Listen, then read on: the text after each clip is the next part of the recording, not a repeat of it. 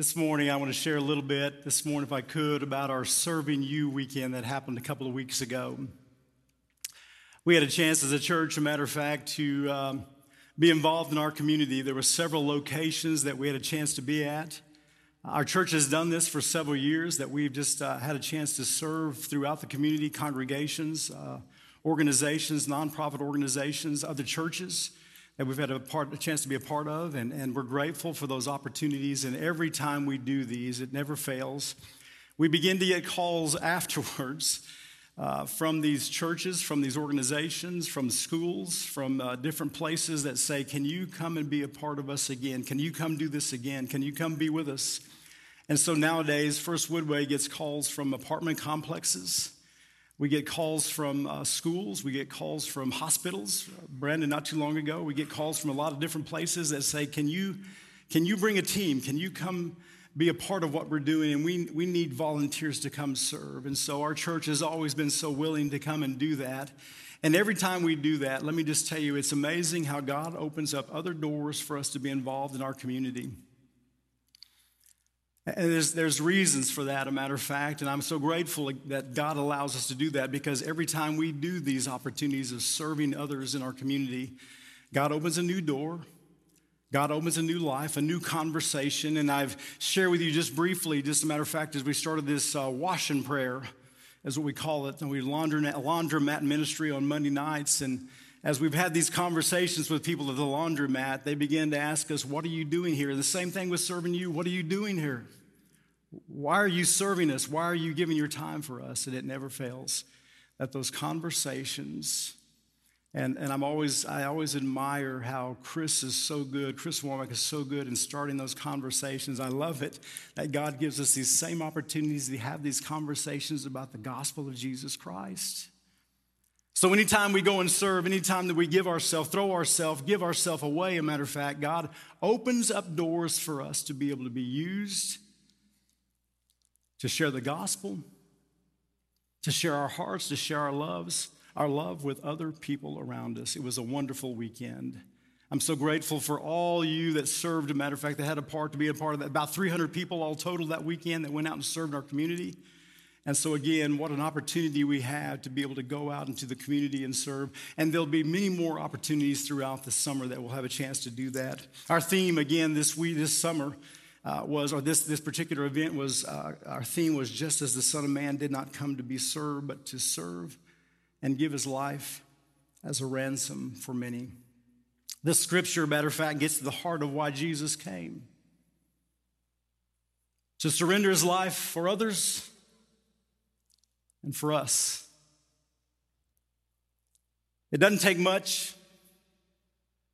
It doesn't take a whole lot. Even a small effort can say volumes to that other person, or you are serving. Your serving opens up doors. I said a while ago, it opens up doors and conversations for God to act in their life. But let me just tell you, here's the other part of that. God uses those moments that we serve to open up our hearts to what God wants to say in our life as well. And I'm grateful for that. Yeah, can I be vulnerable and authentic with you this morning? I'm not the usual guy, so I won't get in trouble. I came to First Woodway in 2016 with great pride and self-confidence that, man, here I am coming to this big church, my first church. I've been in higher education all my life, and now I'm in the first role that God puts me in is this church. I was feeling very good. Very confident. I just knew that Pastor Paul had a place either on the right or left-hand side of him with this new kingdom that he was coming into.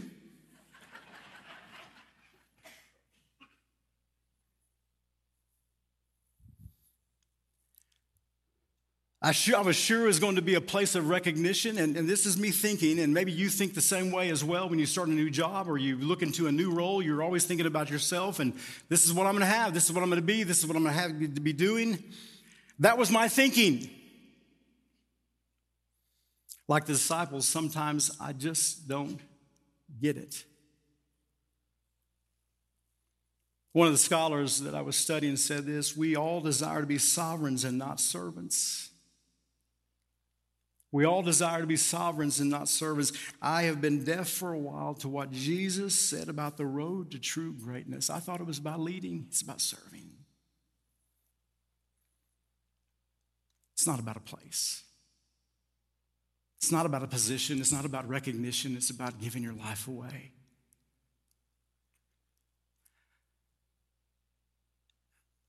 And I had to come here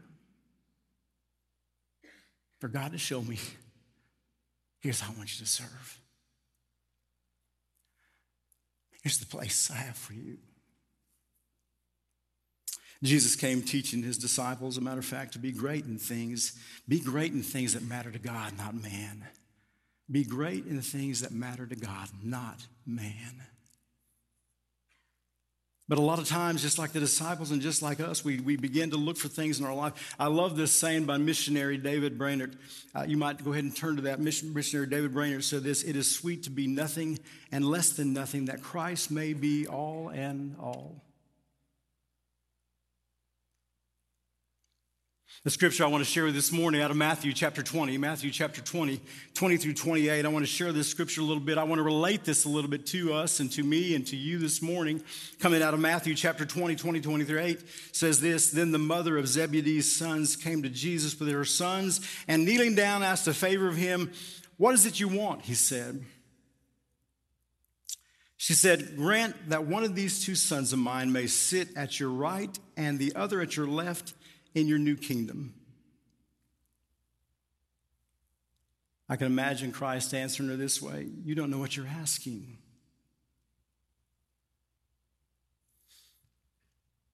Jesus said to them, can you drink the cup I'm going to drink? We can, they answered. By the way, the Message paraphrase says, sure, why not?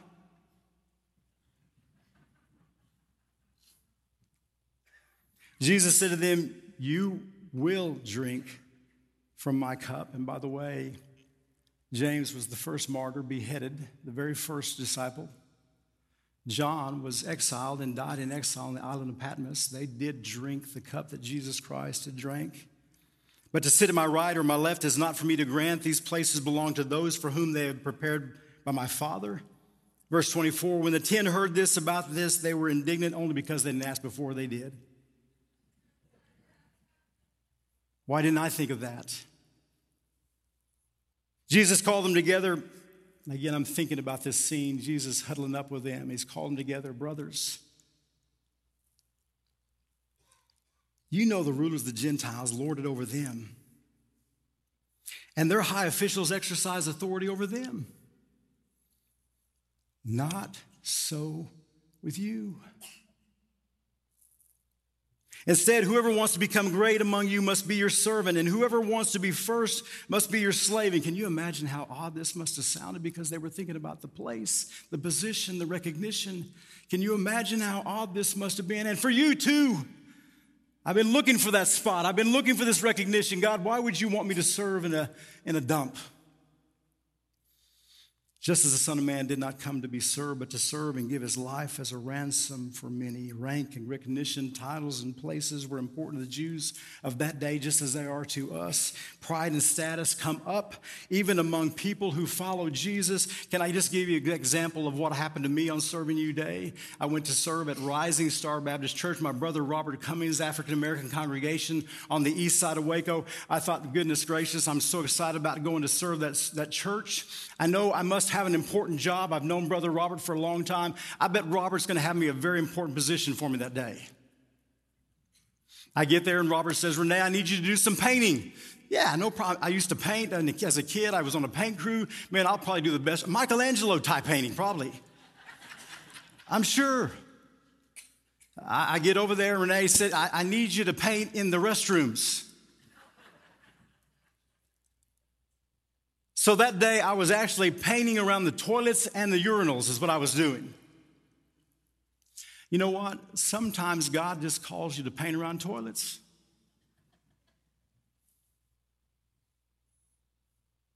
I think about place, I think about position, I think about status, I think about where I should be, and God has something else for me. Jesus, by the way, was just putting me in my place. He's good about that. Proverbs 11:2 says this, when pride comes, then comes disgrace.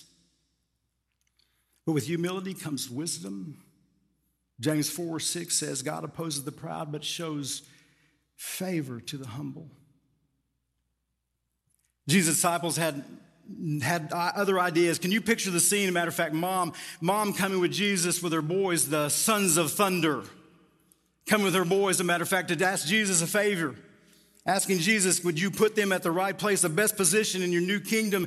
In the Gentile kingdoms, by the way, people's greatness depended on their social standing or their family name. By the way, I have family name here in Waco, the Castillo family. The restaurants, I get no discount. And because you know me, you won't either. The family name's not going to do it. Seeking our own way and the attention of others runs contrary to Jesus' requirements for his service. Jesus' mission was to serve others and to give his life away. Give it away. The cup or the place that Jesus was talking about was aspiring to obtain this diakonos. Diakonos is the Greek word meaning a person working in the service of another. Diakonos is what God has in store for us. That's what he wants us to obtain, to work in the service of another. That's the idea. That's the picture behind that. Jesus was transforming the culture of the ancient world. The Greeks considered humility to be the lowest virtue. Jesus made it the highest. Plato said this, how can a man be happy when he has to serve someone? That was the thought of the day, and sometimes in my own heart, in my own mind, I don't want to serve. I've told, matter of fact, many of you that I've visited with, there's times that I'll drive up to the laundromat and say, I don't want to be here. God, you must have a better place, a more recognized place for me to be than the laundromat. They were thinking of a high place or position, just like the rulers of the Gentiles that lord over them. Verse 26, I love this, verse 26. Not so with you. Instead, whoever wants to become great must be your servant. Greatness was determined by servanthood. So 3 points. This won't be long. I still got good time. I'm good. Jesus came to show us how to live. Jesus came to show us how to live, not like the rulers, not like me, not like you, like Jesus. Jesus came to show us how to live. We are called to live selflessly for the good of others. This is the whole idea of serving you, is that we give ourselves away. But every day as followers of Jesus Christ, we give ourselves away selflessly in serving others. We're to love others by serving them. Jesus was saying that if you want to become great, die to self. Serve others. Care for those that no one else will care for. Dietrich Bonhoeffer says, when Christ calls a man, he bids him come and die. It's a matter of giving up and surrendering. Number 2, Jesus came to suffer. Jesus came to suffer. Matter of fact, just as the Son of Man did not come to be served, but to serve, the Son of Man as a man, matter of fact, Jesus came to identify with us, to sympathize with our suffering and drink the cup of wrath in our place. He came to show us how to give our life. He came to show us how to suffer. He came to show us how to surrender, a matter of fact, our life to him. I love this scripture out of Philippians 2, 5, and 8. I don't think I gave it to you, but let me read this to you. Philippians 2, 5, and 8 says this, and listen, this is important that you catch this as Paul was speaking. In your relationships with one another, have the same mindset as Christ Jesus, who being in the very nature of God did not consider equality with God something to take into his own advantage. Rather, he made himself nothing by taking the very nature of a servant, being made in human likeness, and being found in appearance as a man. He humbled himself by becoming obedient to death, even death on the cross. The very nature, not considered equal with God. As a matter of fact, this cup was the cup of suffering, and the suffering is for the sake of the kingdom. I mentioned a while ago that I'm traveling a few hours to India here tomorrow, and I think I'll be suffering for sure. But I'm excited about what God has in store for me. But there's other times in my life where I think about, God, why me? Why now? Why this? But God uses that struggle and that heartache and that pain and that suffering that we go through in life to help us understand what he has gone through for us. The wrath, the way of following Jesus isn't painless or easy like we would like for it to be. By the way, life will test our commitment to follow him. There are times when anxieties or things come up in our life and it begins to test who we are and our walk with Jesus, our faithfulness and falling on him and saying, God, I trust you, but we begin to take it ourselves. We kind of hold on to it ourselves and we don't allow God to be God. And all of a sudden life begins to test us in many ways. It is in serving, listen to this, it is in serving that we become most like him. I begin to recognize you. You begin to recognize me. As a matter of fact, that I'm a follower of Jesus Christ when I am serving people, when I'm giving myself away. There's something different about him. There's something different about her. They've given themselves up.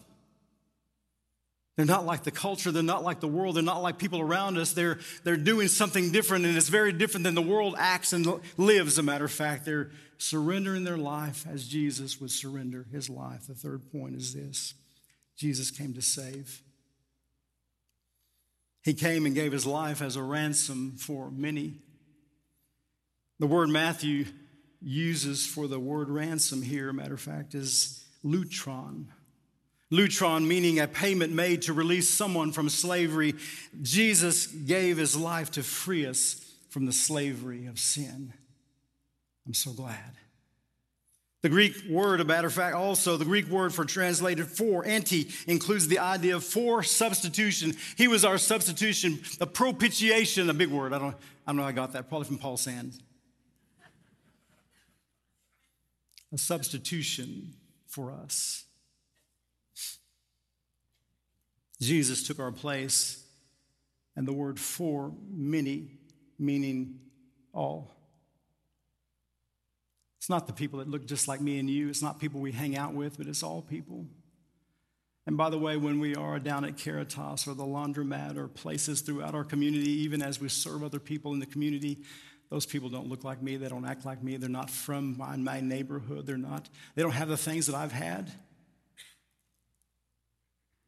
Christ came to give his life a ransom for many, for all, for them. For them.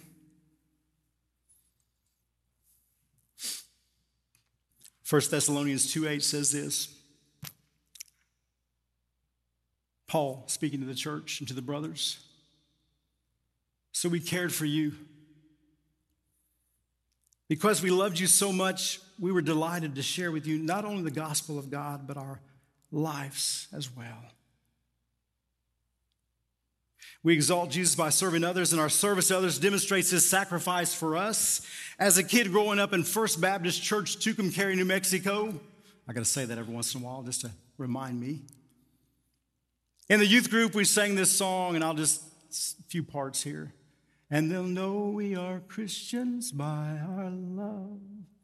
By our love, yes, they'll know we are Christians by our love. That's the distinction.